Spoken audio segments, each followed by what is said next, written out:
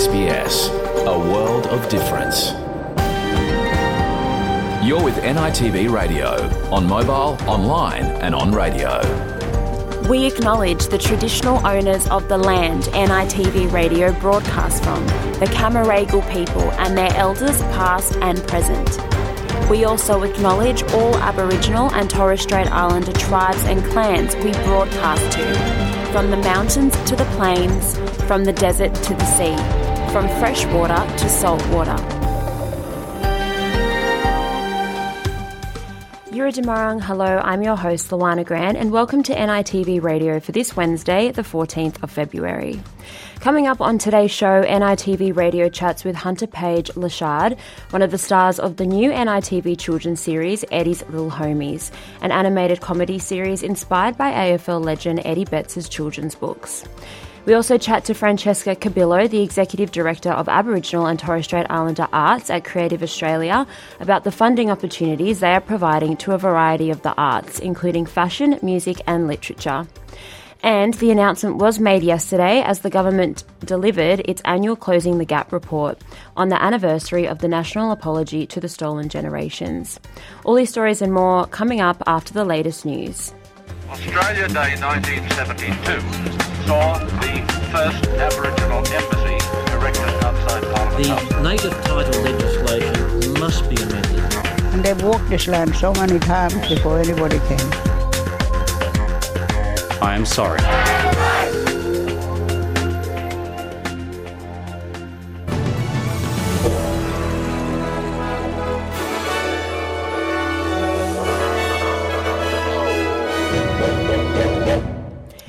In this bulletin, the Minister for Indigenous Australians, Linda Burney, has rejected calls by the federal opposition for a spending audit of First Nations programs. A stolen generation survivor has called on the Commonwealth Parliament to help better support those affected from the stolen generation. And a violent storm have left thousands of homes and businesses in Victoria without power.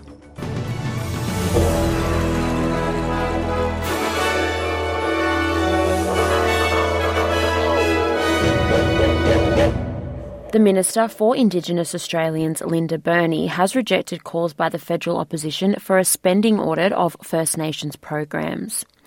Senator Burney has called for more bipartisan effort to address Indigenous inequality after the latest Closing the Gap annual report revealed only 4 of 19 key areas were on target.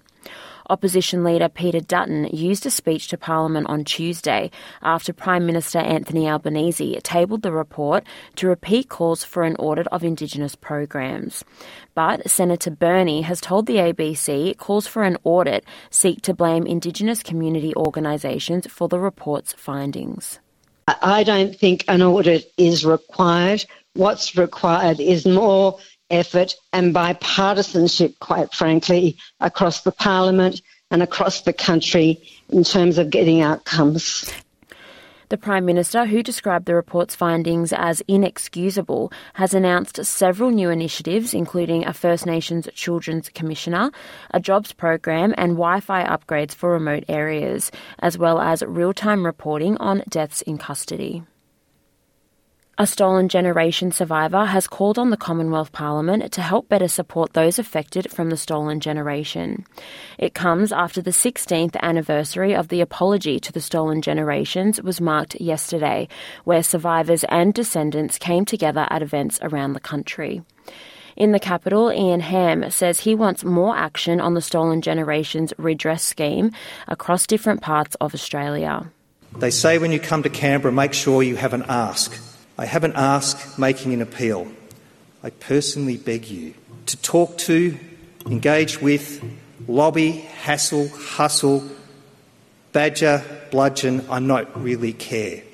The Premiers and governments of Western Australia, Queensland, South Australia, New South Wales and Tasmania to establish or revisit their stolen generations redress schemes and get them to the benchmark of the Victorian redress scheme, imperfect as it may be. Hundreds of thousands of homes and businesses in Victoria are without power after violent storms swept through the state, toppling power lines after a day of scorching temperatures. The eastern and southeastern suburbs of Melbourne, including Waverley, Burwood East, Vermont South and Bentley, bore the brunt of the damage. At its peak, an estimated 500,000 properties were left in the dark as towers crumbled under the intense heat, transmission lines faulted and multiple generators disconnected from the grid. The Australian Energy Market Operator attributed those power outages to storm activity, strong winds and lightning. Currently, 280,000 properties are without power. The Chief Executive of Victoria's Chamber of Commerce and Industry, Paul Guerrera, tells Radio 3AW the energy grid in the state is not fit for purpose. And the future of Victorians in terms of energy is not good. The Energy Minister needs to come out and actually show where the roadmap is to give every Victorian, whether they're a business or a citizen, confidence that we are not going to face this again. Emergency responders are assessing the extent of property damage caused by the raging bushfires in Victoria's eastern and central regions as 3 fires continue to burn out of control. In the Mount Stapleton and Belfield areas within the Grampians National Park, the immediate threat has diminished after residents were advised to seek shelter yesterday afternoon. In Pominal, 5 firefighters were slightly injured after their fire truck was engulfed by flames. Chief Officer of the Country Fire Authority, Jason Heffernan, tells the ABC Belfield Blaze is the primary focus for firefighting crews. We do know there has been property loss, both homes and outbuildings, and today's job is to go in there and survey the damage to get those total numbers. It is still an emergency warning not to shelter now. It's too late to leave, and that's largely driven from a fire situation, but also from a very dangerous tree situation. Obviously, with still some moderate winds out there, it is very dangerous for anyone to be in and around that area. So that is still at an emergency warning level, and crews are continuing to fight that fire.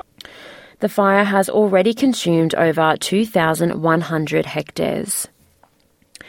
United Nations Secretary-General Antonio Guterres says public order has broken down in Gaza and an Israeli military offensive in Rafah, the southern city where some 1.5 million Palestinians have sought refuge, would have devastating consequences. Well, I am particularly worried with the deteriorating conditions and security for humanitarian aid delivery in Gaza. There is a breakdown in public order.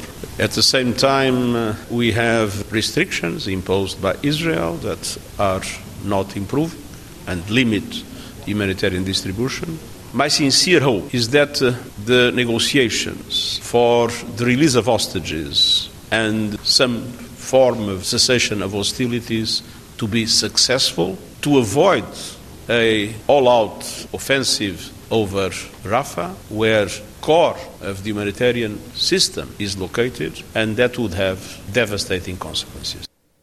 Flower growers and florists are preparing to send 250,000 roses into Australian hearts and homes this Valentine's Day, and that's just in the nation's most populous state.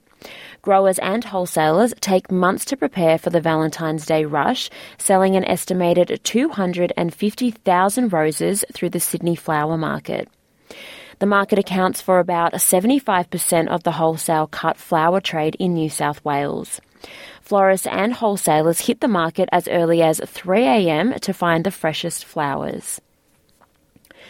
And in cricket, Mitch Marsh says he will happily slot bat to number 3 ahead of the T20 World Cup to allow Travis Head to return to the top of the order. Marsh was promoted to opener for the series finale against the West Indies in Perth last night.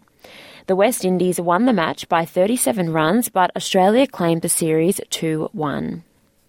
And now for a look at today's weather. Broome, partly cloudy 34, Perth, sunny 37, Adelaide, partly cloudy 24, Melbourne, partly cloudy 19, Hobart, partly cloudy 20, Albury-Wodonga, sunny 28. Canberra, a shower or two and a possible storm 28. Wollongong, showers and a possible storm 27. Sydney, showers and a possible storm 30. Newcastle, showers and a possible storm 34. Brisbane, partly cloudy 31. Townsville, a shower or two developing 31. Cairns, partly cloudy 32. Alice Springs, sunny 39. Darwin, a possible storm, heavy falls 31, and the Torres Strait Islands, a shower and possible storm 32. And that is NITV Radio News.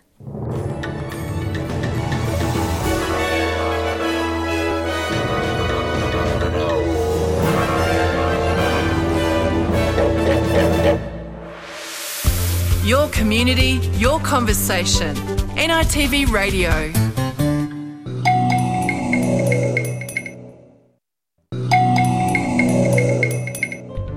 NITV Radio, Monday, Wednesday, Friday at 1 p.m. or anytime online. There's a new crew in the playground. Are you ready? You can't spell ready without Eddie, so let's get to it. And we want you to be part of the gang. Awesome! Yeah! Big Dog, why don't you take it away? Ooh. So come on, bring your imagination, because best friends always have the best fun. Stop! Unauthorized use of a ladder in a public area. Well, nearly always. We're Eddie's little homies.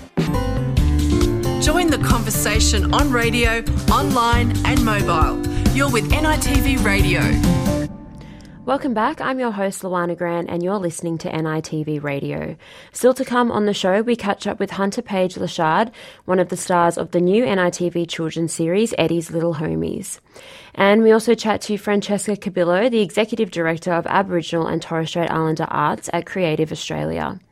But first, the government is set to create a National Commissioner to help improve outcomes for Aboriginal and Torres Strait Islander children. The announcement was made as the government delivered its annual Closing the Gap report on the anniversary of the National Apology to the Stolen Generations.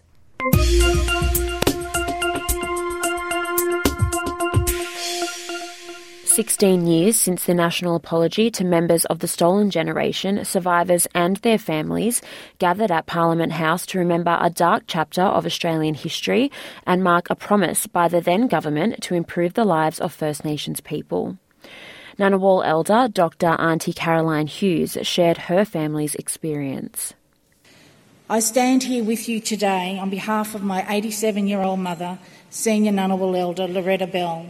Mum was forcibly removed at 10 years of age along with her 11-year-old sister, removed from the loving arms of her parents. My mother has said she is a survivor, and what happened was the result of practices that were designed to obliterate her Aboriginality from her, and not just from her children and grandchildren and so on. The national apology by the then Prime Minister Kevin Rudd recognised the suffering of generations of Indigenous people taken from their families as children under a government policy which ran until the 1970s. Prime Minister Anthony Albanese attended the breakfast. I can tell you there are many moments that I'm proud of as a parliamentarian. That extraordinary day 16 years ago remains my proudest. Also recognised the ongoing trauma and challenges still faced by Indigenous people, as evidenced in the latest Closing the Gap report. The report tracks the progress of government efforts to improve Indigenous health and well-being across 19 socio-economic indicators such as life expectancy, employment and education. The latest release shows only 4 of the targets are on track to be met. Improvement has been seen in 11 other areas. But outcomes have worsened for 4 of the targets: children's early development, rates of children out of home care, adult rates of imprisonment and suicide. In delivering the report, the government announced a new National Commissioner for Aboriginal and Torres Strait Islander children to begin later this year. Prime Minister for Indigenous Australians Linda Burney says the new role will help improve outcomes for children. Indigenous children are almost 11 times more likely to be in out-of-home care than non-Indigenous children. And of course, all children, no matter who they are, deserve to be safe. The new Commissioner will work with communities and state and territory commissioners and focus on strengthening families and getting better outcomes for First Nations children and young people. The government also announced a program to create 3,000 jobs in remote areas over the next 3 years. $707 million will be invested in the scheme, the first step in replacing a controversial Work for the Dole program established by the Coalition. Prime Minister Anthony Albanese said the program aims to build skills and deliver services that communities want. This new program will focus squarely on economic development that strengthens community and, crucially, lays the foundations for long-term positive change. The key ingredient is engagement with community organisations and communities to identify and develop local opportunities and jobs. Those organisations will also identify the right people to do those jobs and be the employer. Opposition leader Peter Dutton said the government needed to deliver on its promises. It's an admirable aim. Prime Ministers successively have made similar announcements, provided additional funding, talking about opportunities to grow jobs, to build houses, to address health needs, education needs in many communities, but in many situations, the aspiration has just not been achieved. He also repeated calls for a royal commission into child sexual abuse in remote communities and an audit of Indigenous spending. Meanwhile, the Greens have called for immediate action to address Indigenous disadvantage in the criminal justice system by increasing the age of criminal responsibility and introducing Medicare into prisons. Last week, a scathing report by the Productivity Commission warned closing the gap targets were destined to fail without a fundamental shift in approach to ensure shared decision-making. Today, the Prime Minister acknowledged the need for change. Decades of insisting that government knows best has made things worse. We must find a better way, and we must do it together. That focus was a fundamental reason our government sought to fulfil the gracious and generous request from Aboriginal and Torres Strait Islander people for a voice enshrined in our nation's constitution. Prominent Voice to Parliament campaigner Tom Kalmar is also appealing for unity. Now is the time for all members of parliaments in all jurisdictions to set aside party politics and to work with Aboriginal and Torres Strait Islander peoples to close the inequality gap within the next decade. Hear what the majority of Aboriginal people and Torres Strait Islander people told you through the referendum process. The status quo or piecemeal and uncoordinated efforts are not enough. Hear us and work with us. And that story was produced by Edwina Guinan for SBS News. We'll be back with more after the break. You're listening to NITV Radio.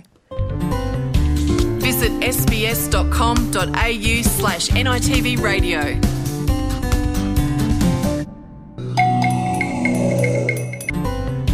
Visit sbs.com.au/NITV Radio. Welcome back. You're listening to NITV Radio.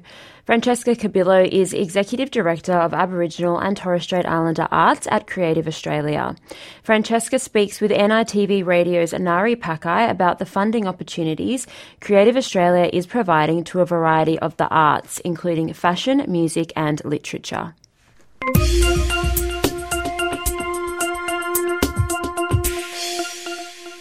You're listening to NITV Radio. I'm Nari Pakai, and today we talk with Creative Australia. First Nations talent in fashion, music and literature is seeing significant support from Creative Australia. With opportunities in funding, grants and studio spaces, creative artisans are pushing the boundaries and Creative Australia is there to support them. Francesca Cabillo is the Executive Director of Aboriginal and Torres Strait Islander Arts, joining NITV Radio today to share just a little bit more about Creative Australia. Thanks for coming and chatting with us, Francesca. Good morning, Nari. Lovely to be joining you and your listeners. So I just want you to introduce yourself for a moment. Who's your mob and what do you do? No, my mob are from the top-end regions of Australia, saltwater country, and my ancestry is Larrakia, Bardi, Waddaman and Yanyua people. I've been very fortunate to live and work on Gadigal country here in Sydney at Creative Australia, and so lovely to be joining mob right across Australia today. We're here to talk about Creative Australia. Recently, they've launched Flourish 3, Elevate 3 and Space to Create 3, which are grants. What does Creative Australia's grants look like for artists applying? And then also, what do the words mean that I just said to everyone? I think what we're really focused on here is recognising that mob are the best storytellers this country has ever seen. And the storytelling takes place across a whole range of different media. And we want to recognise and really invest in storytelling in such a tangible way. And so we looked at 3 different areas of First Nations storytelling: music, our song, men and women, and how music is such a healing mechanism, but a mechanism for protest, a mechanism for education, a mechanism for self-empowerment. And so for us, we thought, let's ensure that our First Nations storytellers who are musicians and who work in the music industry have the opportunity to sit, create, surround themselves with people in the industry who have technical expertise that they can share. And so we partnered with ANU, the Australian National University, some 3 years ago, said to them, what does providing studio space and space for our creatives to actually focus and develop all of those musical talent. And so there's a remarkable First Nations leader who works at ANU, Will Kepper, and we talked with Will and this remarkable program developed. And this year we're excited to celebrate. 6 recipients have been chosen and they will have this remarkable residency in the studio at ANU. It's called the Yellow Studio, and we're excited that we have a large number of female applicants who are successful, so we just want to do a wonderful shout out to our First Nations women who are creative story singers, storytellers in this industry, and also to our brothers as well. So yeah, that is a wonderful opportunity that we call Space to Create, specifically dedicated to our First Nations creatives who work in the music sector. How do these significant grants supporting artists impact the wider cultural community? I think what it does is it recognises our remarkable First Nation creatives as workers, as contributors to the remarkable identity. They are able to get the recognition, to get the financial support, to get this wonderful opportunity to advance their creative expertise, to develop entrepreneurially. You know, we've got this other remarkable investment called Flourish, which is all about investing in our First Nation storytellers who work within the fashion and textile industry. Now, fashion and textile industry in Australia is worth billions of dollars. And, of course, we all know First Nation mob are the most deadliest style mob. And so we just thought, well, this is an area of creativity and storytelling that we really should start to support our mob in. And so 3 years ago, we were the first to actually, in Australia, to invest in First Nations and textile design at a national level. And we've seen huge results. We've seen fashion labels be launched in communities such as Broome in WA, Rabibi. We've seen international collections taken to Paris and Milan. And, of course, we've seen First Nations fashion take the lead in terms of Australian Fashion Week. And, of course, Mob, you just need to look at socials or any of our musicians and creatives. They're all dressed up in all First Nation textile and fashion, and really humbling to see our mob dialing up on local, national and the international arena. We recognise storytelling in the form of writing and literature.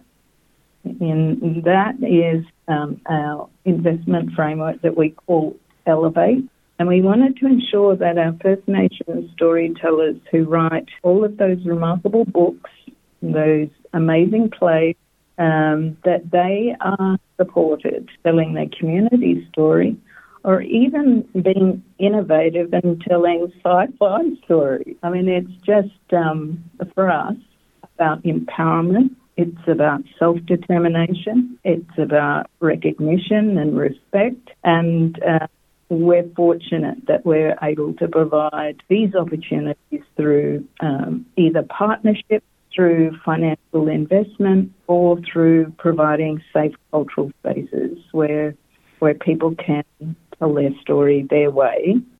Speaking of safe cultural spaces, Creative Australia has also implemented the First Nations First, which is like a consultancy, engagement with community and investment in First Nations art making.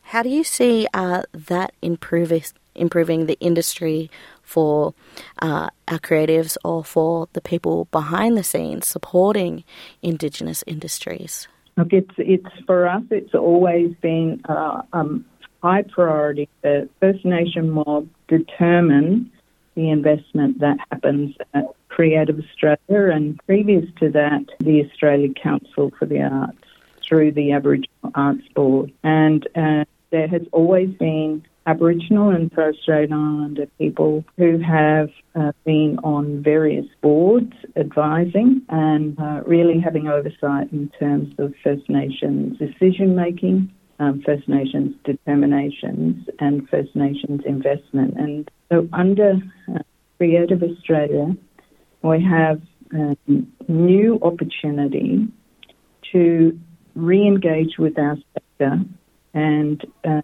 touch base. We're very mindful that we are in a post-pandemic environment. We are also in a post-referendum environment, and we know many of our creatives have a lot of both opportunity but also pressures upon them in terms of their creativity. So as we're given this responsibility under the National Cultural Policy, we knew that we needed to touch base with our mob on the ground. So at the end of last year, we began quite an extensive consultation process, which will come to fruition at the end of March. And I encourage all your listeners to have a look at our website to see where all these gatherings will take place. So we are sharing information about the National Cultural Policy, about what might First Nations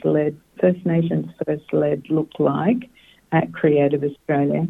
And we really want to hear from the sector. We want to hear from mob. We want to hear from eldership. We want to hear from the leaders in the communities about where they see the priority areas for investment are. So we've embarked on this important process, and we're looking forward to talking to mob to find out what those priorities are. And they will include a continued commitment to flourish, elevate, but there will also be new investment. And again, this will all be informed by mob and their priorities that they have identified to us through the consultation process.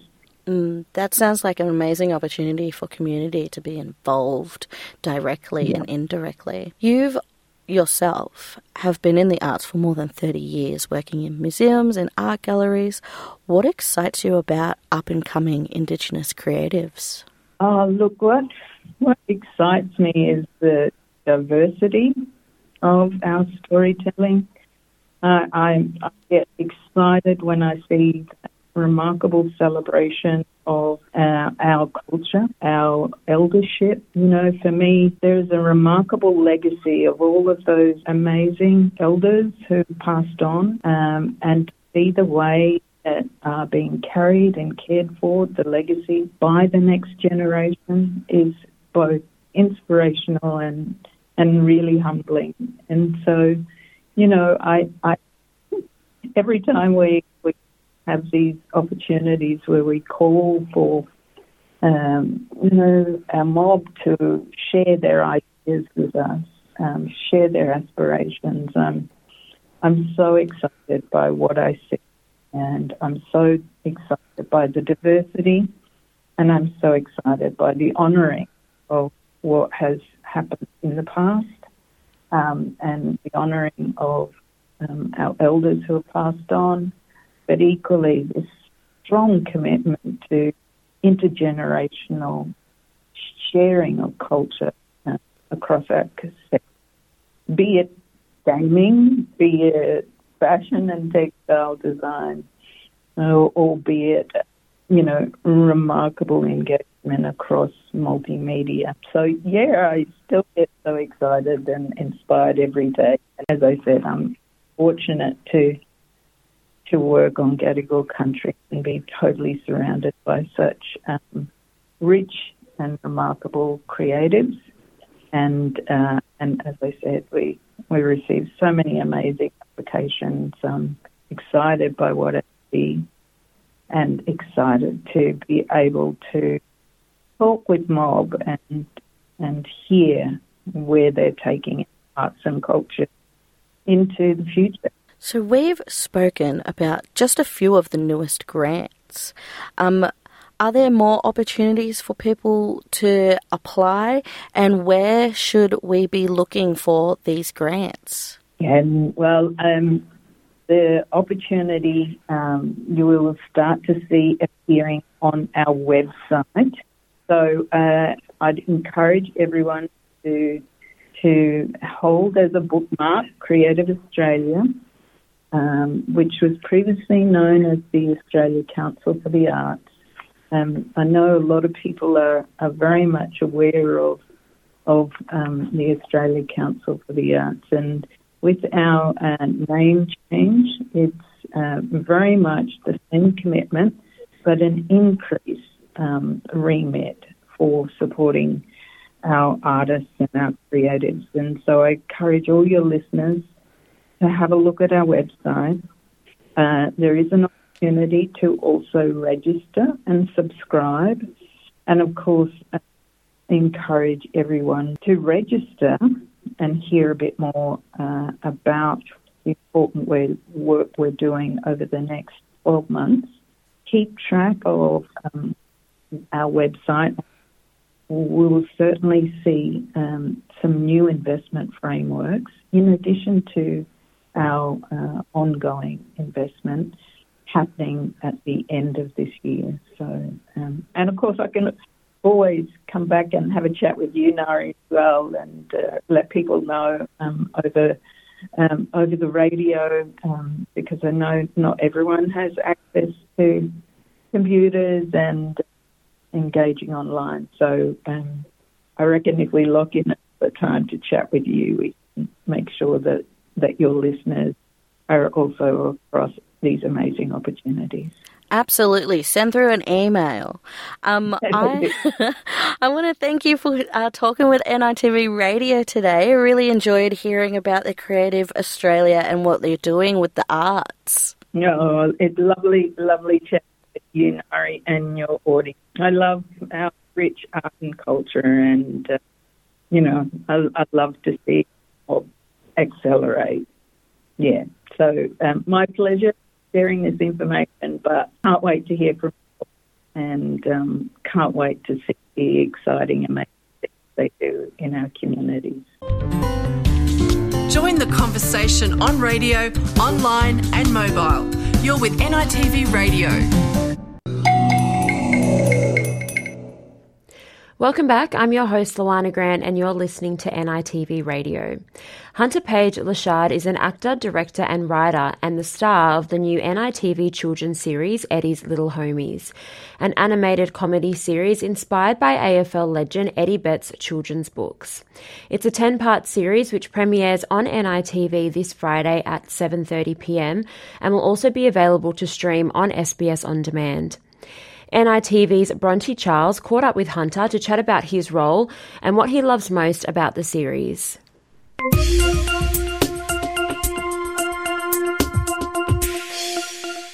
My name is Hunter Page Lashard, and I'm playing Eddie in Eddie's Little Homies, which is a 10-episode animated children's comedy series premiering on NITV and Netflix in Australia and New Zealand on February the 16th. And Eddie is the leader of, well, not so much a leader, but he's kind of the puppeteer, I guess, the cheeky puppeteer of his group of friends that kind of go through weekly adventures together that revolve around childhood, nostalgic childhood games and other fun things. So yeah, it's a treat. And how do you get yourself in the character of Eddie? Oh Lord. I have to thank Play School, I think. Play School helps a lot, and obviously having two little girls. And I kind of just get really into my cheeky side. Getting into the booth, I've got such a low register of a voice. And Eddie's I think he's an 8-year-old or a 9-year-old or around that age, and so he doesn't really have a deep voice. So that was kind of one of the things that would help me kind of get into Eddie is just kind of raising it up a little bit. And so yeah, it's that was the birth of Eddie. Yeah. Oh, beautiful. And why do you think this kind of representation is important on Australian TV screens, particularly because, the audience is a bit younger? I think it's really important because, one, representation just means the more it's out there for the new generation, the more it's just a normality, which is obviously very important. And also, having it on Netflix, something of the caliber of Bluey or something like that, I think, but it is First Nations, I think is also very important because I'm such a huge advocate of trying to put the First Nations lens on a global stage without it solely being the tokenistic version of the First Nations lens. And this very much isn't that. There's characters in this that aren't First Nations, and there's characters that are, and we follow and explore the characters that aren't as much as we do explore the characters that are. And it's more of a celebration of a clan, and that in itself is very much a First Nations theme. So yeah, it's yeah, beautiful. Lovely. Do you reckon Importantly beautiful. Yeah, for sure. Do you reckon this could be the next Bluey then? Oh, you know what? I've been saying it since day one, and I'm not going to stop saying it. But I'm a huge fan of Bluey myself, so it hopefully we can just share the spotlight. Beautiful. Good answer. Is Eddie's Little Homies something that you would have liked growing up? And if so, why? Oh my God, yeah. I don't know. I think because I grew up around people like Eddie and stuff like that. So I think watching it as a kid, I would have related very, it would have been something that I would have definitely felt close to. And yeah, it represents a side of Sydney that, you don't really see on TV that much. And again, it's very nostalgic. So yeah, I would have been a huge fan. Me as a kid, I watched, the Sandalot boys or kids and like the Little Rascals. So I was always into like, the misfit children getting together outside of school hours kind of stories. So this is definitely one of those vibes for sure. And what have you loved the most about working on the show?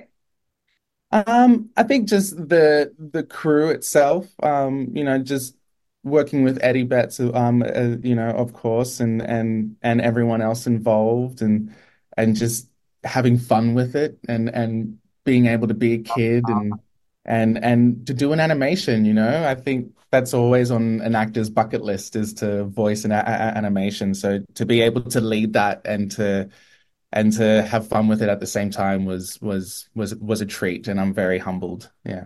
And just lastly, why do you think it's an important watch? I just think, we only really have one other TV show, which is Little J and Big Cuz. And so I just think the more we see, different, even just the different skin tones of characters, it's not just the one skin tone when it comes to animation. There's Eddie's a little bit browner than his brother Junior, like there's and that's the Australian mob, and these, the Aboriginal urban culture at the moment.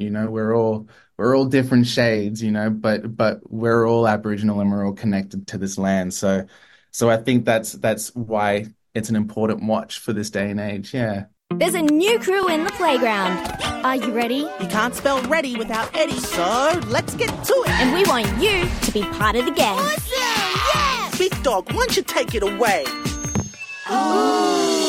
So come on, bring your imagination, because best friends always have the best fun. Stop! Unauthorized use of a ladder in a public area. Well, nearly always.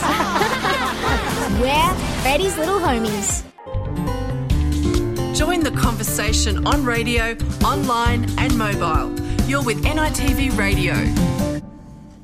And that's all we have time for on today's program. You can listen back to the show anytime online or catch any of our stories on our website at sbs.com.au. NITV Radio will be back on Friday with more stories from right across the country. I'm your host, Luana Grant. Mandangor, thanks so much for listening and have a great day.